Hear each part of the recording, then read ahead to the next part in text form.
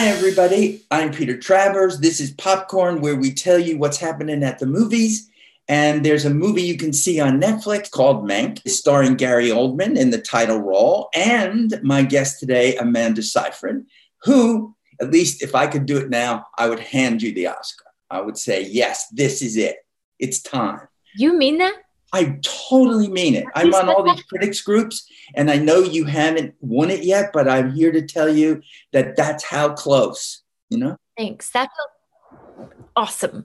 But also, More people are seeing it, more people are loving it, and, you know, come on, we all love you. Well, this is enough for me. Listen, it's enough. Yeah, let's end it now. You've been working a long time. You've been making waves for a long time. And you saying that to me is thank you. I'm going to take it and I'm going to never let it go. So whatever it is. Yeah. Well, you can let it go as they start to add up now. It's just that we live in this crazy world. I have to tell you, you're somewhere upstate New York, right? Yep. Yep. You have just recently had your second child. How old is he? He's like 4 months, almost 4 months. What is life for you there? You're kind of on a farm, aren't you? Yeah. We have so many animals. Actually, here's a snapshot of what life is like. I was getting my makeup and my hair done by these amazing people that joined me up here. And I didn't do any of the feeds today because I had to work, this morning. So I'm not feeding in the morning, not feeding in the afternoon. So my caretaker, of course, was here. And my donkey's face just turned into his body, and he just started walking past the door right here where I look out when I'm getting my hair and makeup done. That's a snapshot of life here. It was really funny, and I took a picture, of course, because to be greeted by your donkey when you're working and not greeting your donkey to go feed him, it's just really special.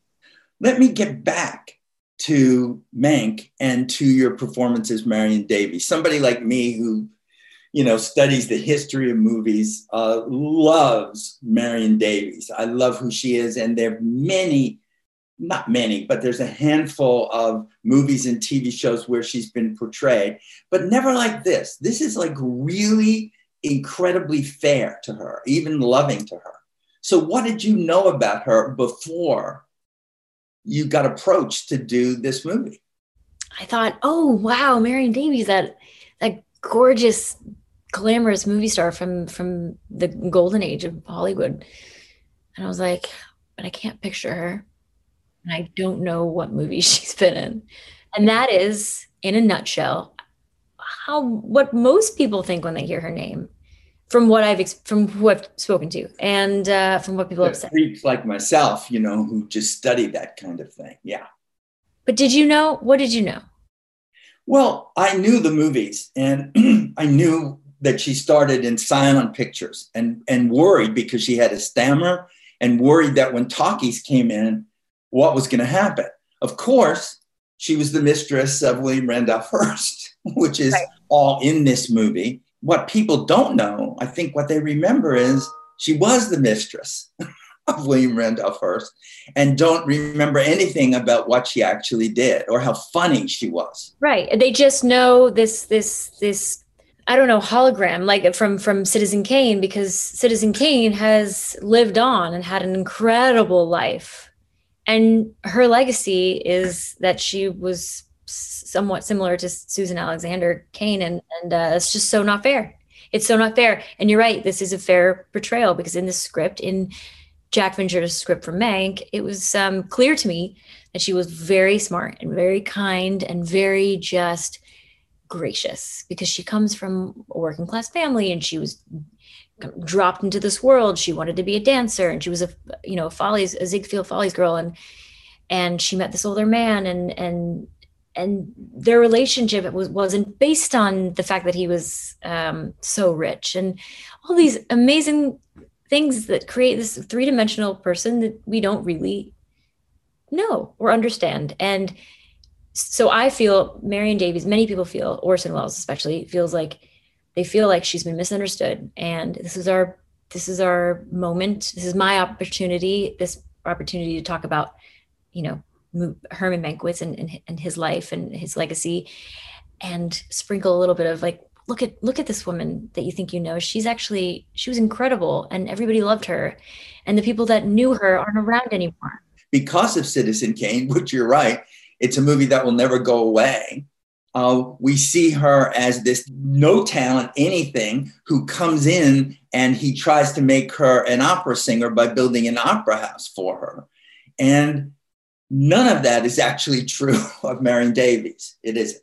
No, she didn't. She didn't need Hearst to build her up. Mm-hmm. She in her own right. She was very capable. I love watching her dance. I think she was a wonderful dancer. I mean, maybe, she didn't think she was the greatest dancer or the greatest singer, but she was just wonderful. She was very well-rounded, talented actress, and what a bummer that's how people assumed, Susan Alexander is the person they think about when they think about Marion Davies. It's just such a bummer because Marion was really talented. She was so funny. She had great timing. She was effervescent. She was, just curious about the world and also super nice, super generous. What I'm seeing when you watch the movie, and if you haven't yet, people, you have Netflix, so you need to watch it immediately, it's a story. Gary Oldman is playing the screenwriter, Herman J. Mankiewicz, who is Mank, who works with Orson Welles on this. And the movie is about where it came from, where Citizen Kane comes from as a script.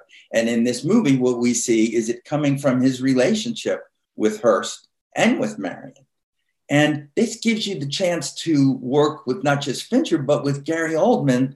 And the scenes the two of you have are pretty great. Was there an intimidation factor to you, or did you just let go and enjoy the whole thing? I was worried that I was going to be scared of David too. And I wasn't. There was no firing squad. It was just a bunch of people, creative people putting their heads together and trying and giving their 100% of themselves. Oh, it's just, it is funny though, because even though we'd had that much rehearsal, I was still so terrified shooting my first scene, which was the scene when Herman and Marion meet. Mm-hmm. And it was so scary. It was a lot happening, horses and whatnot, the whole thing. And I was one small piece in that scene, and we'd rehearsed it a bunch the day before. And we ended up reshooting it, the whole thing, because it didn't work. It didn't work exactly the way David needed it to work. And I remember thinking, oh my God, we have to do that scene again. Oh man, I felt like I'd just really climbed a mountain and made it to the top. And now you're saying I have to climb it again. Is that when you're burning, Yeah. Yeah, great. I mean, there were some things that changed. Going apart, burning, yeah. At that point, I was pregnant, and I had just found out. So they were like, "Oh yeah, we're gonna bring the smoke down." It's like, thank God, because I can't breathe. But it's so funny. That was my first thought. I don't want to do this again, and then it ended up being so much better because it was the end of the shoot, and even though I was pregnant, I was that much more Marion. I could have been Marion for much longer too. It was really fun. So speak the truth. Would you be happy, really happy, if not only you get nominated for this performance, but could possibly win? Would this make you happy, or would it just add pressure to your life? I always thought, I already feel like there's some pressure, but this is what I want. I want this. I'm welcoming it with open arms, the nominations, the spotlight, the discussion surrounding a singular performance of mine. Awesome. Yes. Thank you. Awesome. But, there is that myth, like if you win an Oscar, people are just staring at you. And if you make the wrong decision, or a movie doesn't hit, or something out of your control happens, the fall is that much greater. That's always the fear. What goes up must come down, right? Mm-hmm. And I shouldn't be thinking this way, but I'm a human being, so I can't help it. Try not to, but I still do. And I think nominations are a sweet spot because you're being considered, and By your and peers. by your peers. You're Yeah. being appreciated by your peers, Mm-hmm. and you don't, and the focus goes on the winner, you know? You started with Mean Girls, which is like the greatest way to start. Who knew? What a stroke of luck. I can't even How believe that. fetch. It really is. Can fetch. The Oscar would be fetch as well to do that. But do Yeah. you have great memories of that beginning and with Mean Girls in such a cool way to begin as a plastic? It was my first time even seeing a movie camera because I'd been working on All My Children, which is a soap opera. The cameras are very different. There's 3 of them going at all times, you know? And this there was a structure to it and an energy to it that felt like we had all the time in the world to do this scene and that scene. And there was so much food. And I would get so excited for lunch every day because I knew that there was going to be a buffet and it was going to be free. And I swear to you, I don't know why it went on for years. I was always so just like, I got to eat that donut because it's sitting right in front of me. This is like my big love days. I just it's so much food. And I remember, you know, the camera looking at me and them having a rain machine on me. And it was my first speaking scene in shooting. And it's clear as day. I was just staring at it and I was just thinking, this is a movie. This is a movie. People are going to see this in a movie theater. And it didn't matter to me what I didn't understand box office. I didn't understand worth. I didn't understand the ins and outs of this industry, the business side of things. I just was so excited to be talking, you know, in a movie and to get to express myself that way. And it was the best. It was the best. We had the best time. And it turned out to be a great movie. Somebody who, you know, who has talent, who has beauty, who has all this, it takes a while for you to be recognized as a good an actor as you are, you know. Then people will say your name and they say, oh, Mamma Mia, you know. Yeah. I see that immediately. 2 of them, 10 years apart, you know, and you're doing it. And you still have Meryl Streep singing to you, you know, which is pretty cool. It was pretty cool. I know. I like the decisions I've made, and I like the opportunities that have come that I, you know, didn't have to choose. You know, it has to be less about the outcome and always it has to be all about the experience. Well, when I saw you, I mean, of course, there's Les Mis, there's so many different times. You played Linda Lovelace, for goodness sake. So it's not like you're stuck in any kind of rut. You seem to always be fighting against that I'm one thing and I'm not. And one of my favorite moments was you and Ethan Hawke flying at the end of First Reform. Oh, you liked it? No, First Reform is one of my favorite movies of the last few. It's just so great. And Paul Schrader and what was happening with it. And I was looking at that scene and I'm thinking, this is really good for Amanda. This is what she should be doing. This is the kind of risks she should be taking.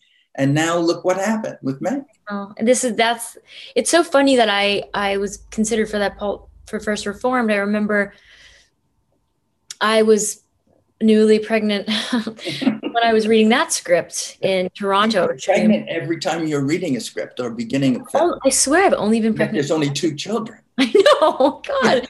It is funny how I like both pregnancies, the first 10 weeks I was shooting, the wrong time to shoot anything is your first trimester, but that's how it happened.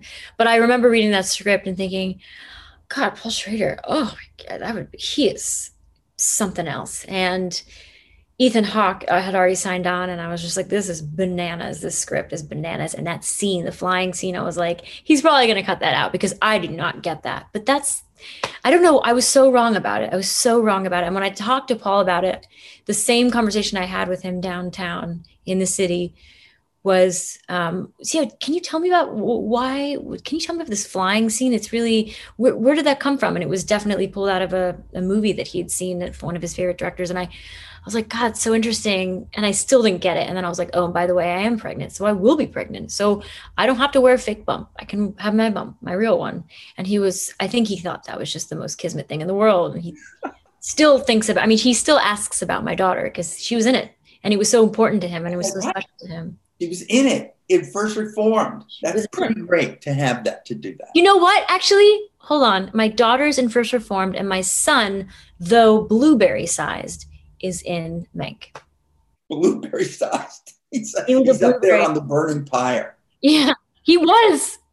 Anyway, I've got to let you go, which makes me angry because I haven't even touched on so many things, but we'll do it. When you have the second Oscar, we'll just go through each career high point to do it. But this show, which you haven't ever been on, always ends in a little bit of song, a little bit of something that you will sing to me.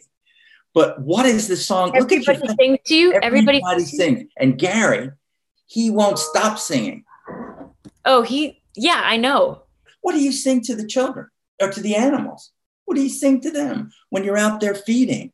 Funny you say that. It depends. I sing a lot of Hamilton. Fabulous. But just give me a piece of Hamilton. Pardon me, are you Aaron Burr? Sir, that depends. Who's asking? Oh, well, sure, sir. I'm Alexander Hamilton. I'm at your service, sir. I have been looking for you. I'm getting nervous, sir. I heard your name of Princess. I was seeking an accelerated course of study when I got out of sorts with a buddy of yours. I may have punched him. It's a blur, sir. He handles the financials. You punched the bursar. Yes, I wanted to do what you did. Graduate into, then join the revolution. You looked at me like I was stupid, and I'm not stupid. So how'd you do it? That's exactly how it didn't end, but I'm terrible. Amanda Seyfried rap is something that everybody on this show will treasure. We really will. No, it's not. You know, that was Yes, wrong. It is. No, it wasn't wrong. You know what I want to do? I just want to send you everything I've ever recorded of myself singing. And I would love to. I would never do that to you, but Amanda, you are just the best. You made me so anxious. I can't believe this whole singing thing. It's such a fun thing. And now I'm just like. Well, you know, you could call back in 15 minutes, but then we won't be here anymore. So I don't know what. So just send me everything that you want to sing at any time. Okay. All right, we'll freeze frame that one. Just thinking of all the songs. All right, well, thank you anyway, because you're great at this, and I like talking to you. Well, so do I, and best to you through all this award season. You know, thanks. You deserve all this, so you should enjoy it. I'll take your Oscar. Okay, you got mine.